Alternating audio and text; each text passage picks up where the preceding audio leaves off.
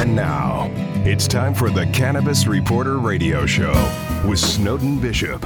Listen in as Snowden interviews cannabis industry pioneers, marijuana experts, policymakers, medical practitioners, patients, and other amazing individuals with compelling stories to share.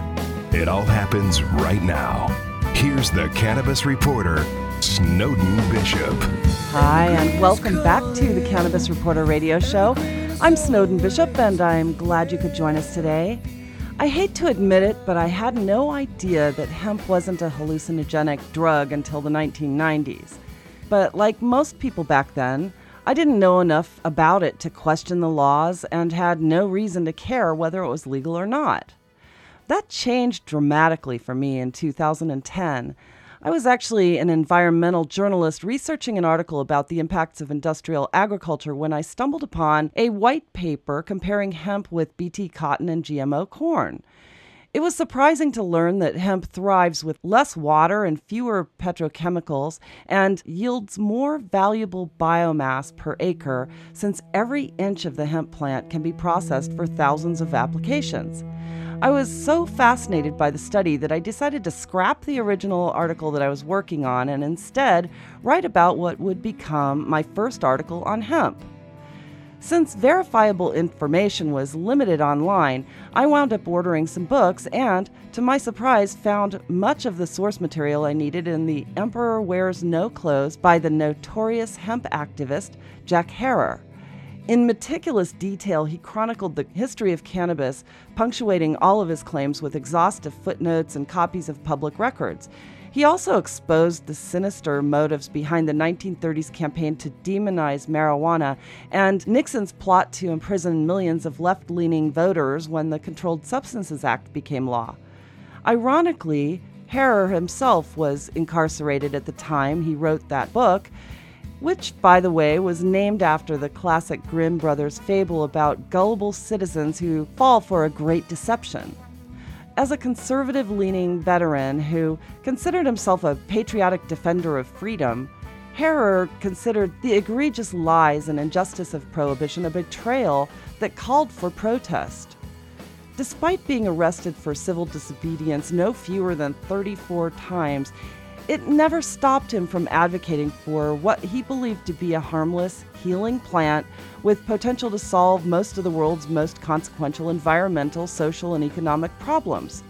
He wrote, "If people could be educated to see through these lies, hemp could be rescued from obscurity and save the world because it would stop pine forests from being harvested for paper and the Earth's fossil fuels from being refined into filthy gasoline."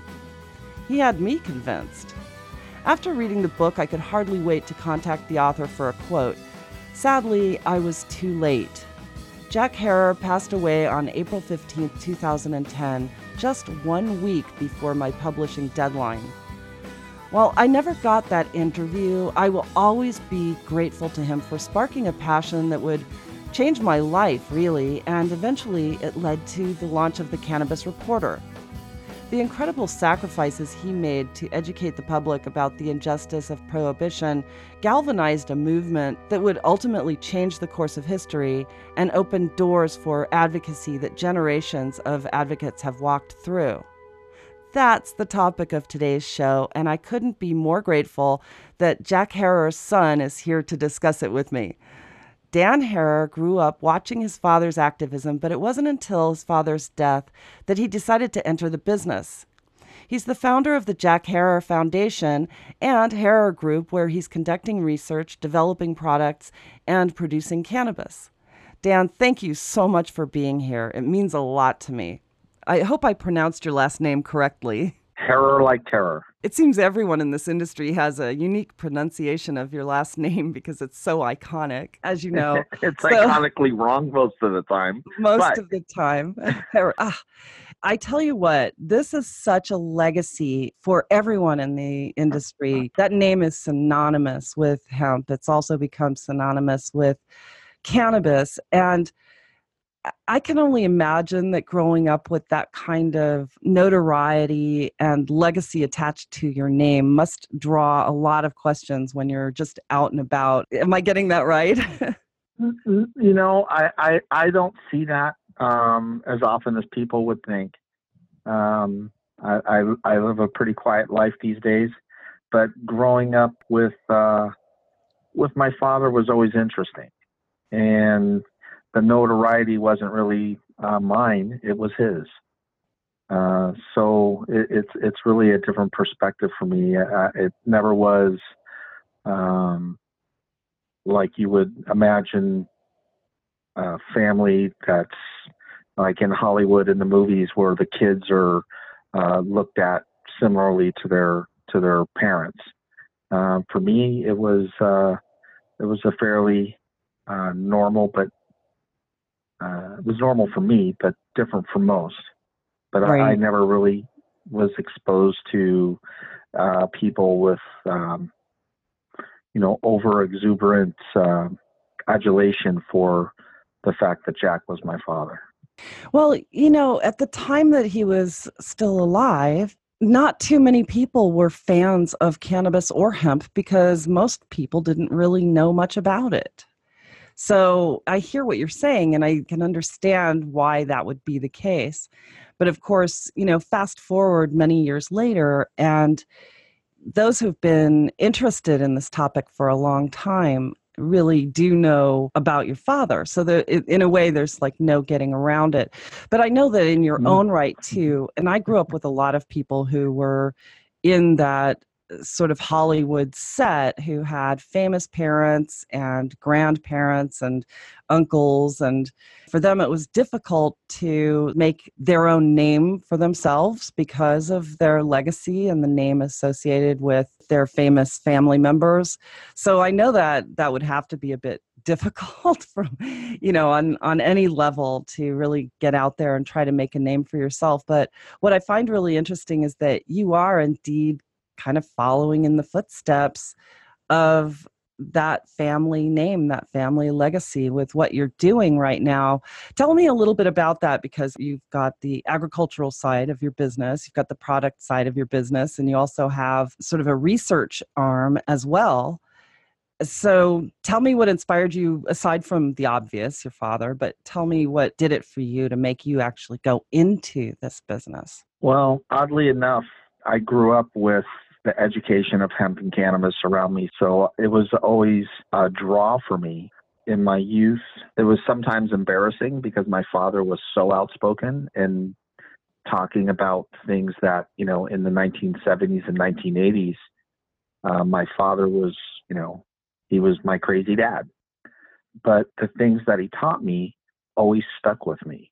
And as I grew up, and we started going to Venice Beach to start educating tourists and locals at the boardwalk there, it became more normal to converse with folks about the history of hemp and cannabis.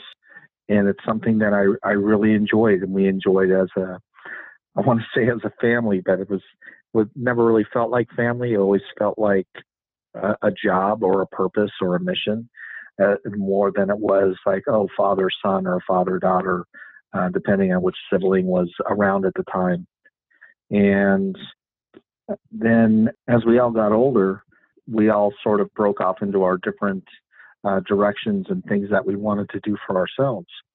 And for me, in the 1990s, that was going out and building my own company and meeting my wife and getting married and deciding that I wanted to be my father's son rather than working with my father. So I got to enjoy the next 20 years, um, the best 20 years, I would say, of my father's and my relationship. And then when he passed away in 2010, it all seemed to change for me because everything that brought him and I closer made me appreciate all the things that I learned and saw during the time that I was just a voyeur of what was happening around him through the 90s and through the 2000s. And I really appreciated the voice that he had and the influence that he had within the space. And as I started thinking about how do I deal with the emotion of losing my father and at the same time knowing that there was still a lot of work that needed to be done that he wasn't going to be part of. And I really didn't know how to address it. So I went back to the basics for myself. And I started what I believed to be something useful, which was the Jack Herer Foundation. And I was looking to go out and educate people the way that I was taught. And different doors opened for me and my family since that time. And it's just become, I don't know how to say it. It's a purpose again, Mm-hmm. something that was part of who I was growing up that I reconnected with. And it's brought me back into the cannabis industry, into the hemp industry in ways that I would never have imagined for myself. That makes complete sense to me because I recently lost my father, and there are certain things that I can do or say that remember him in a way that I think that he would have been proud. And no doubt what you're doing now is something that would likely make your father very proud. I believe that the cannabis movement, and particularly hemp, which is where his advocacy originated, I believe that it's one of the most important movements of our lifetime. And I truly believe, as he obviously did, if anybody's ever read his books, that legalizing hemp and eventually also legalizing cannabis is bound to create opportunity for us to reverse some of the damage that's been done and with the fossil fuels that ultimately replaced hemp in industry and in just daily life. And it's also bound to reverse some of the problems that have been caused by the pharmaceutical industry. As much as we need some pharmaceuticals for diseases that the cannabis plant is not equipped to deal with, our bodies are receptive to cannabis in ways that our bodies are not receptive to synthetic pharmaceutical drugs. I think that the movement itself is so important, and the reason that we're even here right now is because of the early pioneers, which your father is. So doing what you're doing now, obviously, it just seems like it must be making you feel closer to the legacy that he intended. Am I on the right track there? I don't look at it as the legacy that he intended. It was more. It's more just the road that he was on. But in all reality, the things that brought my father into cannabis and hemp, when it started for him, he didn't have any understanding of hemp or cannabis up until his early 30s because he had never experienced it in the beginning of his life up until he was 30. And it was somebody trying to tell him that cannabis, or back in the day it was pot or marijuana, was not the evil that he had always been taught to understand. It wasn't the reefer madness. It wasn't the drug that would make you go crazy or kill people or become violent. And there was a girl that he had met after he and my mother divorced that said, "Jack, you really just don't understand this." And this was at a time in his life that he thought all hippies and counterculturists should be taken out and summarily shot. His views were incredibly harsh. And it wasn't because he was so right-wing or so left. It's because he was just so ignorant about what cannabis was. He had no understanding of its history because it had been removed from our history. And it started with him getting high for the first time and realizing that if he had this incredible experience after becoming stoned for the first time, that he was, hearing music like he had never heard before, tasting foods that were never as good or delicious, or the experience of being with another person, in this case, this woman, that these experiences changed his life and his views. And he realized that if this plant was this amazing, why was it so demonized? And he was incredibly upset, and he felt that this government that he had gone to war for back in Korea, he felt that the United States was an absolutely pure country and that they would never lie and they would never cheat and they always would stand up for what's right. And when he found out that this was all a lie, he felt betrayed. And he started learning about cannabis, and he started trying to find out what the history was and why it was removed from history. And these are the things that started him down the path of trying to educate and tell the story to those around him. And eventually that led to the book that he had written called The Emperor Wears No Clothes, which outlined the history of cannabis, not only in this country, but around the world, and how it affected how we developed as humanity. And this is what really started him on a path of advocating that this plant was so important that you needed to embrace the whole thing. But he realized that hemp was the one that has an opportunity to change how we lived on this planet. Right. So it's like the unifier in a way. Yes. Because it's one thing that people could agree upon if they were anti-drug or, afraid of the societal implications of legalizing something that could actually alter your mind. Yes. It's just interesting. And in his writings, it was really clear that is why hemp became his mission at first. Yeah, but I didn't realize that he was actually a veteran of the Korean War. So I don't know why. He was a military police, and he had a great intellect, even though he had never graduated college. He really just absorbed the things that he read and the things that he heard. So learning to speak Korean or educating himself to become a hemp or cannabis scholar was very easy for him. It was easy to recall most everything that he ever read or heard, and that made him an incredible speaker and very powerful to listen to, because he was able to draw you in and help you to see a different view rather than be stuck in the belief that everything that you've heard from this government and writings that were based in falsehoods. He felt that if he was able to uncover the truth, that hemp and cannabis would be legal the next week or the next month or the next year. And he felt very strongly that all he had to do was expose the truth, and this incredibly divisive and destructive war on cannabis and hemp would be over. But his realization that hemp had all of the properties that would be necessary in order to change how we lived, to change how we made things, to change how we developed new industries and with sweat products. And, he realized that hemp was going to be a far greater asset to humanity than just the access to legal cannabis. And a lot of the legal cannabis aspects, when it comes to medically necessary consumption of it, wasn't really known in the 70s and the 80s the way it is now. Mm-hmm. And hemp always stood out as something that was powerful, that it could appeal to a great deal of people without the threat of the euphoria of cannabis. Mm-hmm.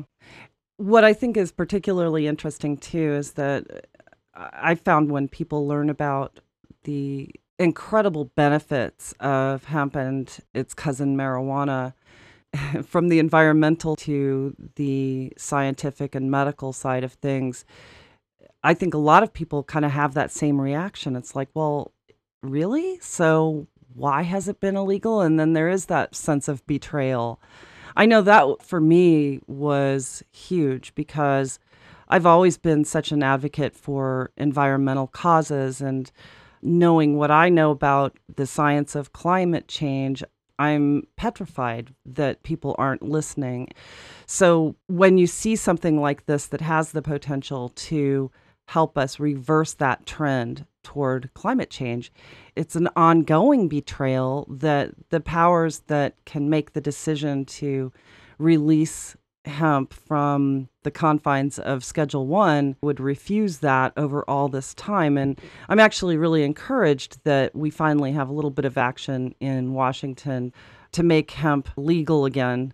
But I still think we have a long way to go before everybody in the country really understands the importance of it in terms of reversing all of the damage that we are currently doing with the fossil fuels. So that's true. And the reality with hemp is that when you start understanding what hemp is, what it can be, what it has been, even with regards to the development of this country, hemp played a powerful role in creating the United States. And during the Industrial Revolution, and I hate to say slavery, but as the cotton gin became a very useful tool to harvest and process cotton, there was no form of that for hemp, not up until 1914. So previously, it was the most labor-intensive crop to grow. So in the late 1800s, after the Civil War, there was a need for labor that wasn't available anymore because of the scourge of slavery. And once they were able to look at harvesting and processing hemp again in the early 1900s with the development of the decorticator, once the decorticator was invented in 1914, the availability and the viability of the use of hemp was really gaining in the early 1900s. And it would have been the most destructive technology ever used in the creation of new businesses. The problem was that there was a great foundation already built on the beginnings of petroleum and synthetic materials that would have been threatened by the use and proliferation of hemp once again in this country. And industry was incredibly powerful back then, as it is now, but back then even more so, because so few people had control over how America was being built in the early 1900s, in the 1920s and 1930s and 1940s. There was very few people, and the power was so centralized within just a few people that if hemp were developed the way that it could be, those businesses would have suffered huge financial losses in comparison if they did switch to hemp. So it was much easier to outlaw it. And that's what they did in 1937. And they were able to eliminate this plant that would have really changed fundamentally how we live and exist today. But thankfully, we're starting to become more aware of the things that we can do. And because of people like my father and Gatewood Galbraith and others throughout the United States who wanted to re-embrace this plant for architecture, agricultural and industrial building, they really had a solid view of what could happen and how we could utilize this plant to its full utility to change climate, to change the financial situations of farmlands that were becoming depressed after tobacco started suffering huge losses due to the way that it poisons people around the world. And as the use of tobacco shrank, plants had the ability to lift these communities up. And these communities now are, they're grasping onto the possibilities now of what industrial hemp can be, not just from the CBD side, which is seems to be all the rage right now, but the industrial side of it and the applications for it and the new technologies that are being created, because we have other technologies that will help this plant become incredibly useful in every aspect of our lives that have nothing whatsoever to do with euphoria, but have everything to do with not just how we live on this planet, not just how we survive the future, but how we're going to be able to thrive within it. And it's really uplifting for myself to see these things that come to pass where, 30 years ago, I thought my father was absolutely out of his mind because it was just theory back then. And now it's becoming reality. It's a wonderful place to be right now, watching the things happen. And on the flip side, it's also horrifying to see governments still using fear and deception to slow down the growth and application of this plant, because they haven't figured out a way to control it yet. Yeah. And government and big business, they're very much in the business of controlling how you feel, whether you feel safe or whether you feel threatened or whether you feel successful or whether you feel suppressed. And this plant has the ability to reach into communities and lift those communities up from these issues. It can put farmers back to work and pay for mortgages and pay for homes and colleges and still allow them to make money and donate to their churches or their synagogue or their local schools. And it has the ability to change communities. And people are recognizing that all around the United States, but they still don't understand why. They still don't understand, why was this plant made illegal if it was so useful? The only thing that I can come up with from what I've learned in my life is that when you have something that changes somebody else's life, there are going to be people that will do everything they can to stop that from happening if it changes their life in a way, or in this case, their finances moving forward. So major corporations have fought and fought and fought against this with every act of deliberate vengeance that they could. But people have literally figured it out. I think that people are just generally afraid of change, but I don't think they would be as afraid of change if there weren't incredibly well-endowed, powerful forces who were still feeding the fear, feeding the lies. And I mean, we see it all the time these days, especially. It's like, the truth is no longer the truth. So you've got people questioning what is real. And when you get back to, like, say, climate change, there's still people out there who are being told and believe that climate change is a hoax. And yet, I don't know if you saw the report that came out just a couple of days ago from the United Nations about the dire urgency of eliminating carbon emissions and fossil fuels if we don't want to reach that tipping point. And, people think that that's such a hype, but it's not. It's actually true. And when 99% of the scientists in the world all concur that this is an urgent situation, people still don't believe it. And so it is a matter of that education. It is a matter of taking this message out to people and making them understand a hemp economy is going to put money in people's pockets. It's going to change our communities. It's going to reform our criminal justice system. It's going to improve our health in general. It's going to put farmers back to work. And it's going to be a carbon negative industry all around. All of which are dangerous to existing protocols within government and business. Right, but that's only benefiting a handful of people. And but they don't that's care. The problem, I know. But they're the ones with the money to put out the false advertising about it. Well, I mean, and that's what's happening on the cannabis side too. When you talk about fear, right now across this country, people think that there's legal cannabis. I'm one of those folks that don't think that there's legal cannabis. Right now, we have paid access to cannabis. It is not free.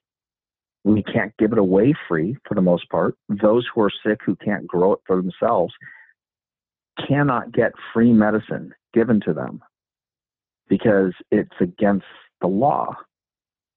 And the state governments right now, which are controlling the paid access to cannabis, are structuring the laws how we have access to cannabis. The way that legal cannabis is structured currently is this. We have cannabis control boards. They set the requirements. They set all the testing needs of the state.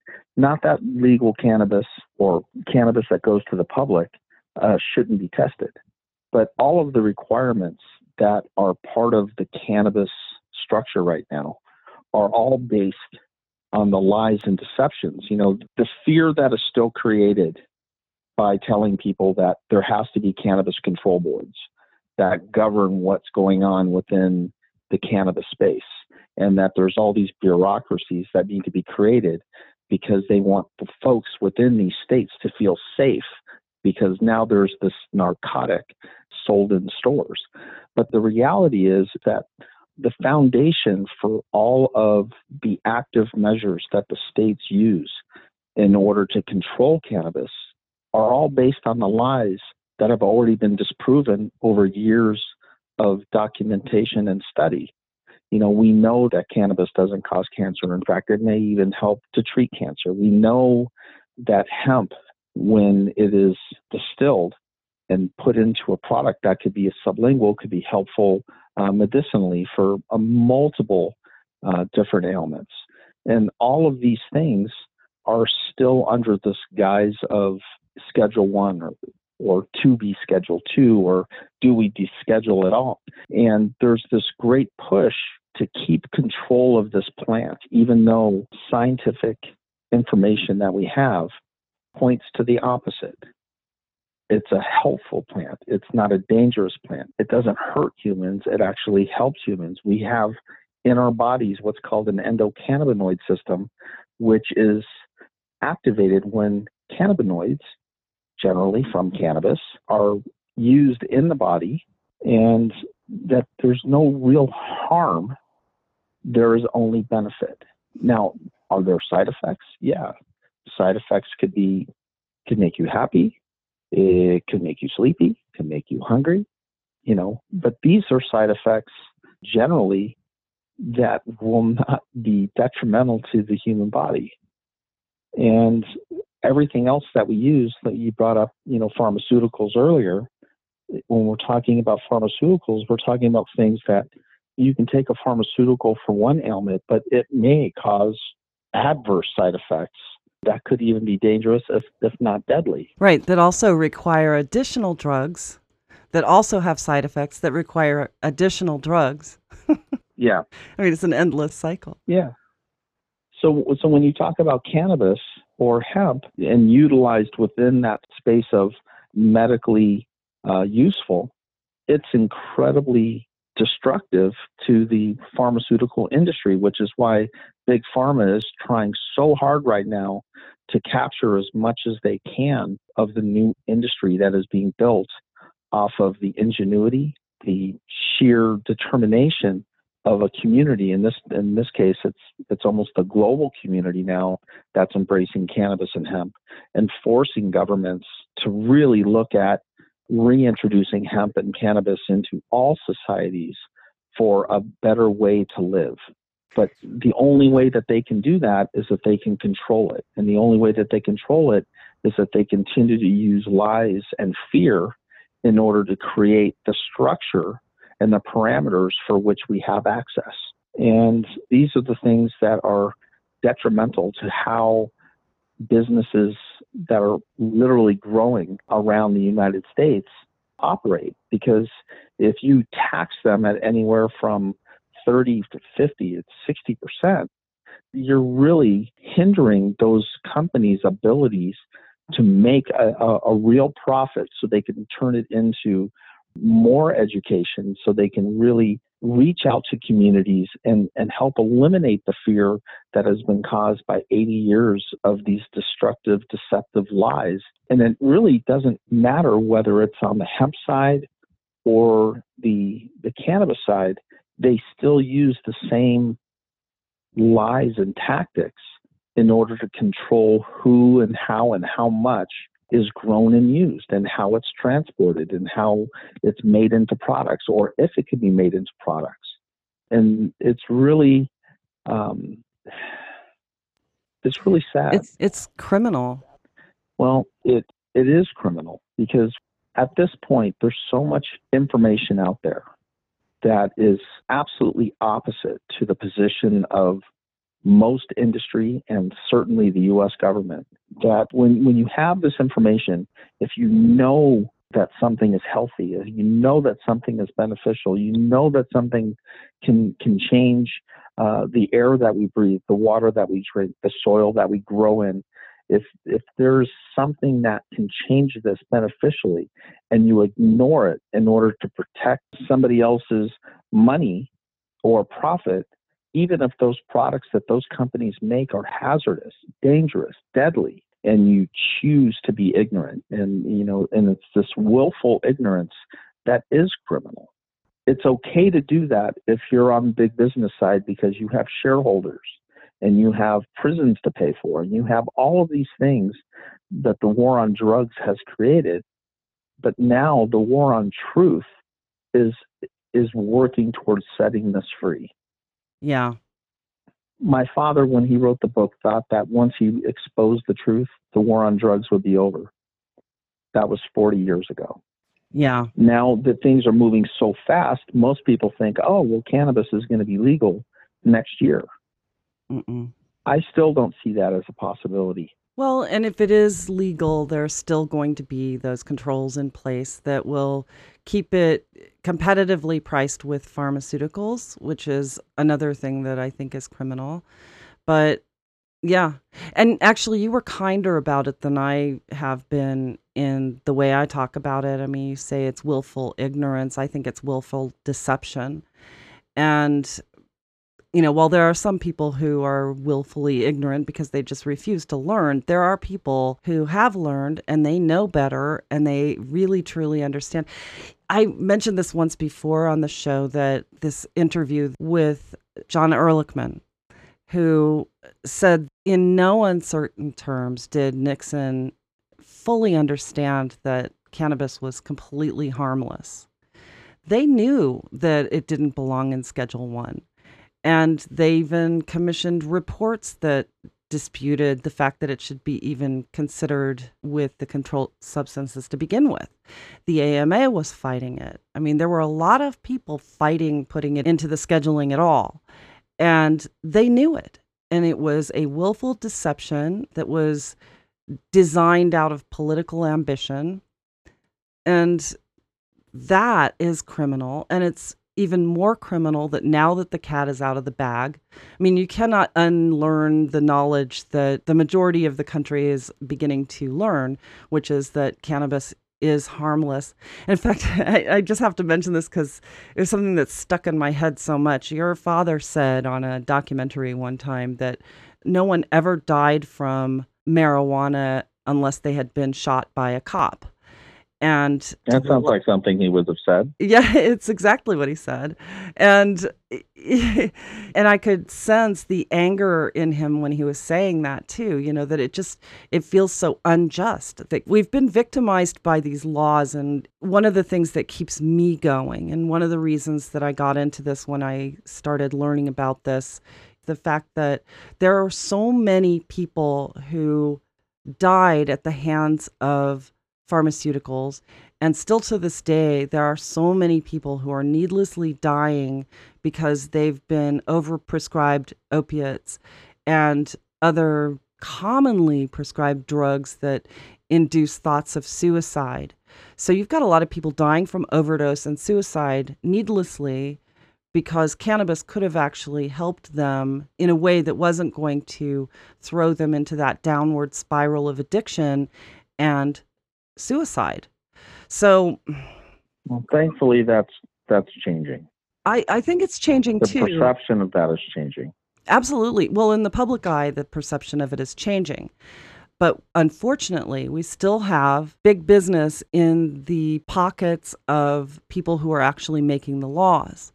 So I think that one of the most important things that we as society can do, aside from legalizing cannabis, is to end campaign finance as we know it. I think Citizens United was the beginning of the end of so many possibilities and the freedom that we once enjoyed as a society, and the representation that was intended through our Constitution with political representatives who should be representing their constituents as opposed to making rules that satisfy their campaign donors.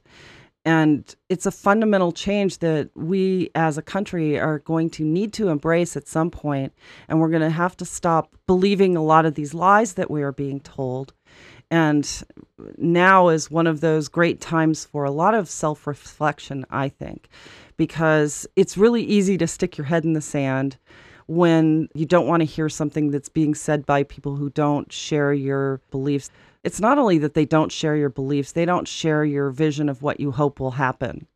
And I think that hope is one of those things that can work against you. If you have a hope that something is going to happen the way you're being told it will, and it doesn't, you don't want to understand that the hope you put into, say, one person who is telling you that such and such was going to happen, you don't want to learn that that is a lie, because that winds up diminishing hope in general.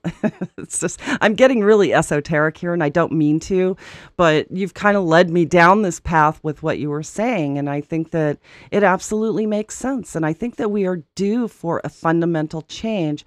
And I really recommend that anybody that's still on the fence about cannabis, go back and read some of the writings of Jack Herer. And also, there are a lot of other really important pioneers out there who also have written about their views on why we are where we are with cannabis. And now the science is backing up all of these things that were being told to us in the 70s by these rare and very courageous advocates who spent time in prison and risking their own reputations and their own careers and stepping out to try to correct an injustice. Who was I talking to recently? He was actually a judge who was the vice presidential candidate for the Libertarian Party in 2012. And he actually came out and said that cannabis prohibition is one of the most egregious miscarriages of justice in his lifetime. And I thought that was really interesting, coming from a man who had a public reputation to protect, but not only that, he was a judge. He saw the legal system work, and he saw how industry in the legal system destroyed and mandated the destroying of lives. You know, and one of the things that the government is not going to do is they're not going to just come out and say, "Oh, we were wrong. I'm sorry. You know, marijuana is not this dangerous thing. Our bad." They're not going to ever come out and say that. They're going to go down the slowest path they can so they can continue to rewrite their own history and finally come to the realization that cannabis isn't this evil that they've always brought it up to be. But they have to do it in a way that doesn't change the fundamentals of how justice works. Right now, we have legalization or paid access. You know, we have access to cannabis, but we still have laws that possibly can put us in jail for cannabis. You know, and this is a crazy thing. You know, there are microbreweries brewing beer in their garages, in their homes, in warehouses, and they are not scrutinized the way that somebody would want to grow cannabis at their house or in a warehouse. You know, it's treated incredibly different.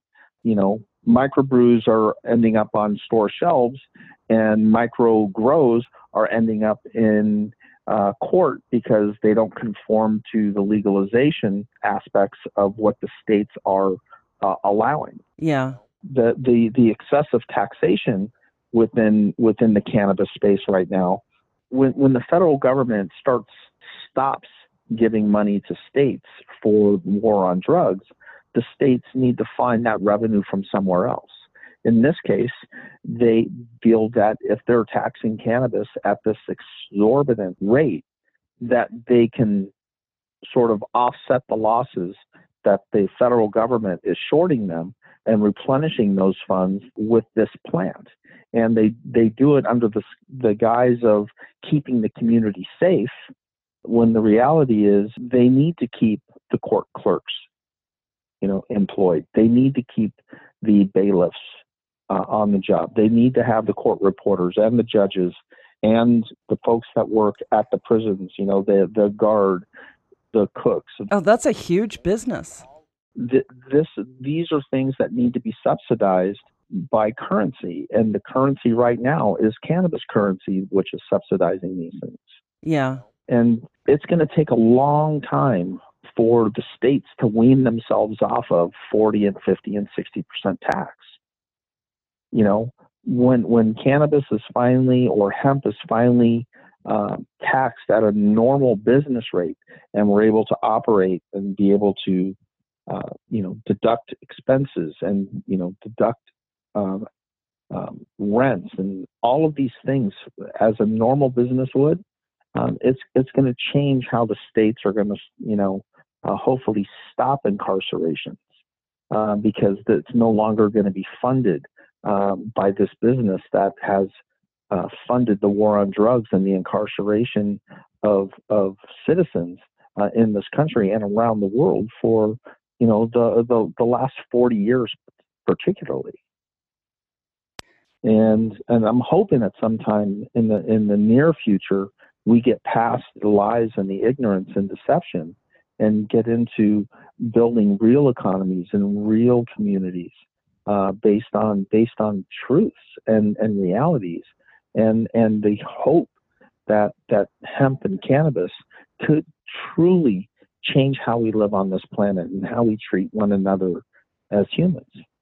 And that's one of my the things that I wake up every day and hope that we're all working toward. And sometimes it feels like we're going backwards, but most of the time I feel very encouraged that so many things are changing, except for what the government is spreading. Right. Well, the government and very powerful lobby groups. But I think that you're right. I think it is moving forward, although sometimes it's really difficult to see that, especially when there are setbacks. Like when California opened its doors to legalization, all of a sudden it just felt like the whole floodgate was going to open and it was going to be, this huge land of opportunity. And then we get thrown a monkey wrench because of a reversal in the Ninth Circuit about CBD being issued a numerical code in Schedule 1. And all of a sudden they're saying, oh, well, you can't put CBD in food products. I mean, that's changing now. I mean, there have been enough amicus briefs to blow the roof off of the Ninth Circuit and get them to sort of wake up to this. And I think with the Farm Bill, if that passes in the Congress with the hemp provision in it this year, and then I mean, there are a lot of things cooking right now that are just going to undermine that decision by the Ninth Circuit, which is what, by the way, made hemp legal in the United States to begin with in 2004. But that's a whole other conversation. But there's so much insanity around it. Oh, and back to what you were saying about the microbreweries, they still have to be licensed. They can't just brew beer in their garages and sell it to the general public. There's still a control on it. But their taxation and what governs them is wholly different than what happens within cannabis. Right now in cannabis, the fear is, or the projected fear from the government is, that everything that happens within the cannabis space has to be watched.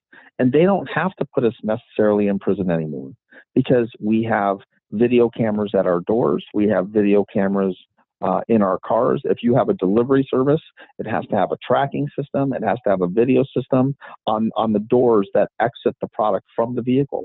It needs to be tracked from the time it leaves a warehouse to the time it leaves a delivery, or to the time it gets to a delivery. As customers go in, they are electronically let in and sometimes electronically let out. As the employees of those businesses, the moment that they walk into a facility and go through each door in that facility, generally it is key coded. It's electronic lock in, electronic lock out, and if it literally is, we are putting ourselves and paying for ourselves to be under our own house arrest. Yeah, I agree. They don't have to incarcerate us anymore because they're watching us every step of the way. There's no room for any freedom within this space. It is all absolutely controlled, and this is absurd.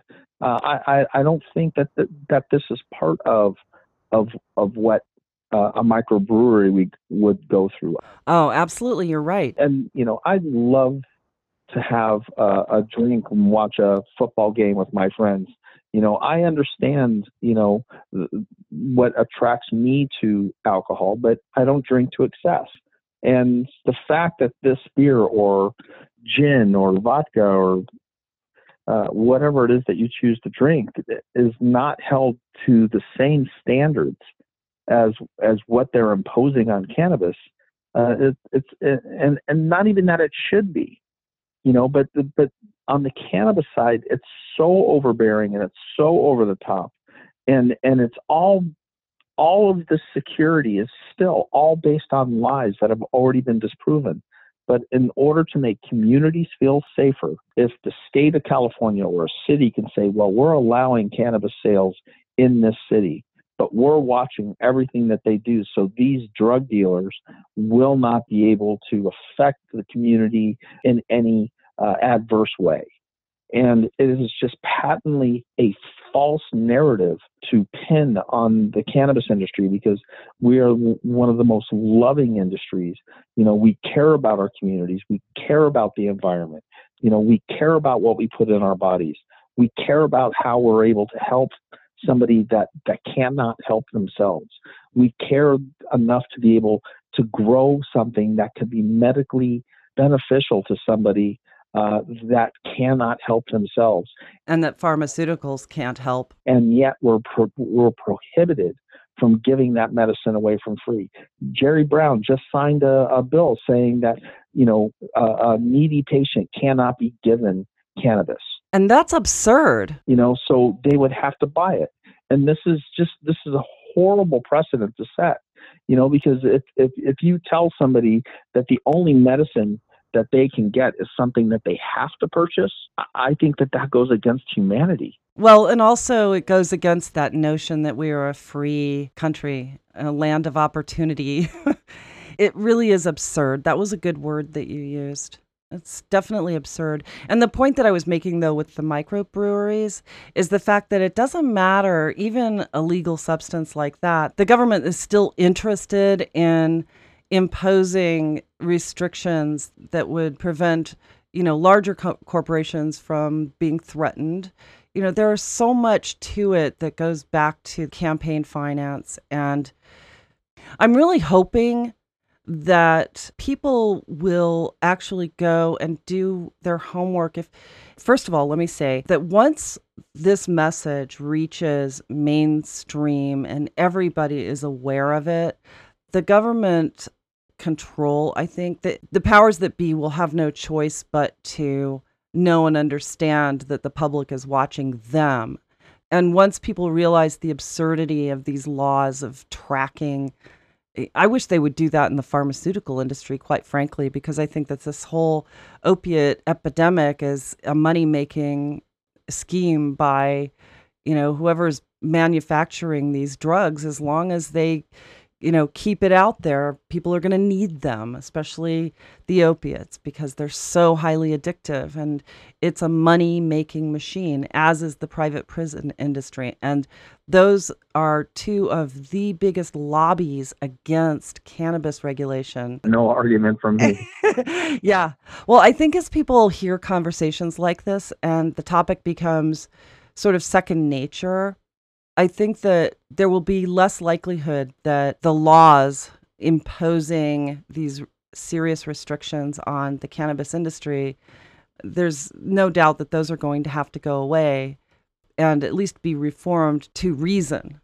And or at least I'm hoping so. We've got an election coming up, and I hope that people feel energized enough to go and vote. And if they feel as strongly as we do that prohibition is really a crime against humanity in so many ways, they need to go and look up. We're going to have friends or foes lists on our website, and it has nothing to do with whether they're Democratic or Republican. If they vote in favor of unrestricted cannabis reform so that at least it's as free as the alcohol industry, then, we'll put them on our friends list. And if they don't, and if they are taking money from the big pharma and the big alcohol and the private prison industry, they go on our foes list. And So people have the opportunity to go and vote for the people that will help to push legislation through to remove cannabis from the schedules, not even just reschedule it, but remove it altogether so that we can open up the doors for patients who can't be helped by pharmaceuticals to get access no matter how much money they make. And it doesn't have to be subsidized.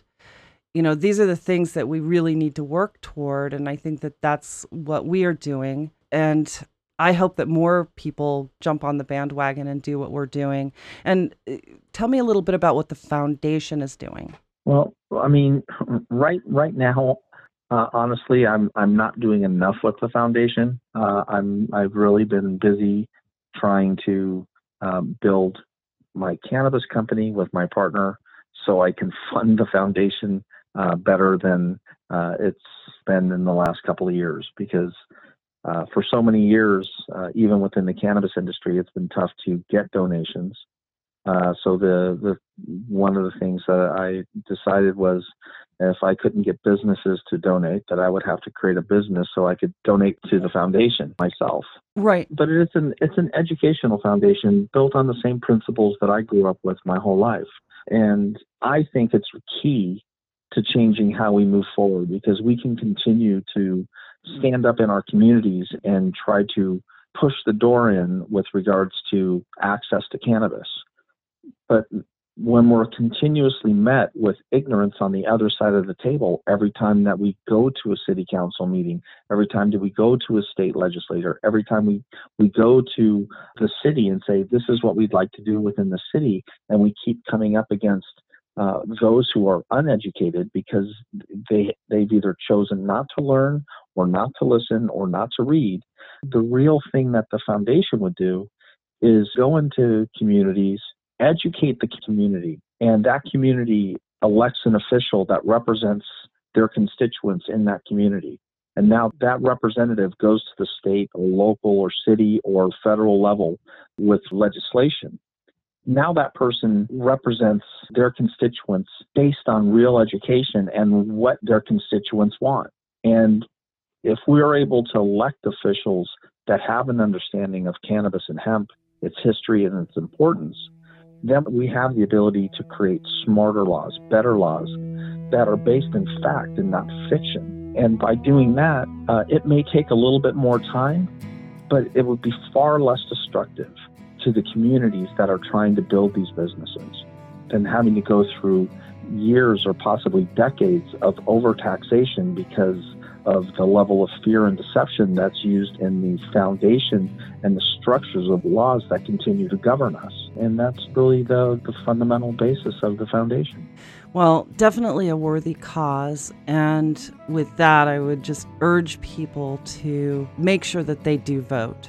If people don't go to the polls on election day, we suffer the consequences. So it's so important for everyone to be educated so that if they can't educate their lawmakers, they can bring in new lawmakers who will be willing to listen. Absolutely. It is time for us to start wrapping it up. Any last thoughts? No, actually, I just really wanted to say thank you for reaching out and allowing me to come on your show. It's been a great pleasure, and anything that helps educate the public and sometimes re-educate me is always a positive thing.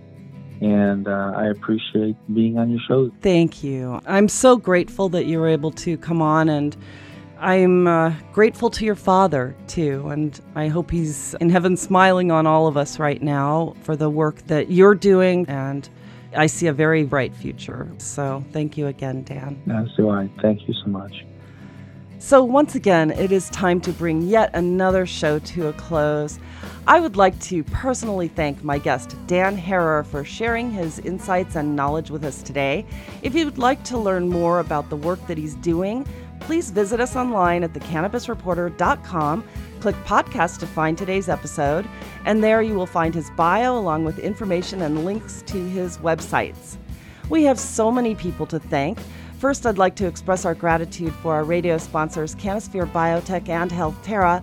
We certainly couldn't do this without you. I'd also like to thank our production team here at the Cannabis Reporter radio show, and many thanks go out to our programming directors at XRQK Radio Network and Society Bites Radio for distributing our show. And last but not least, thanks to all of you for listening. I'm Snowden Bishop, inviting you to join us again next week, same time, same place, for another episode of the Cannabis Reporter Radio Show. Until we meet again, be safe, stay informed, share what you've learned, and make it a great day. Evergreen is calling.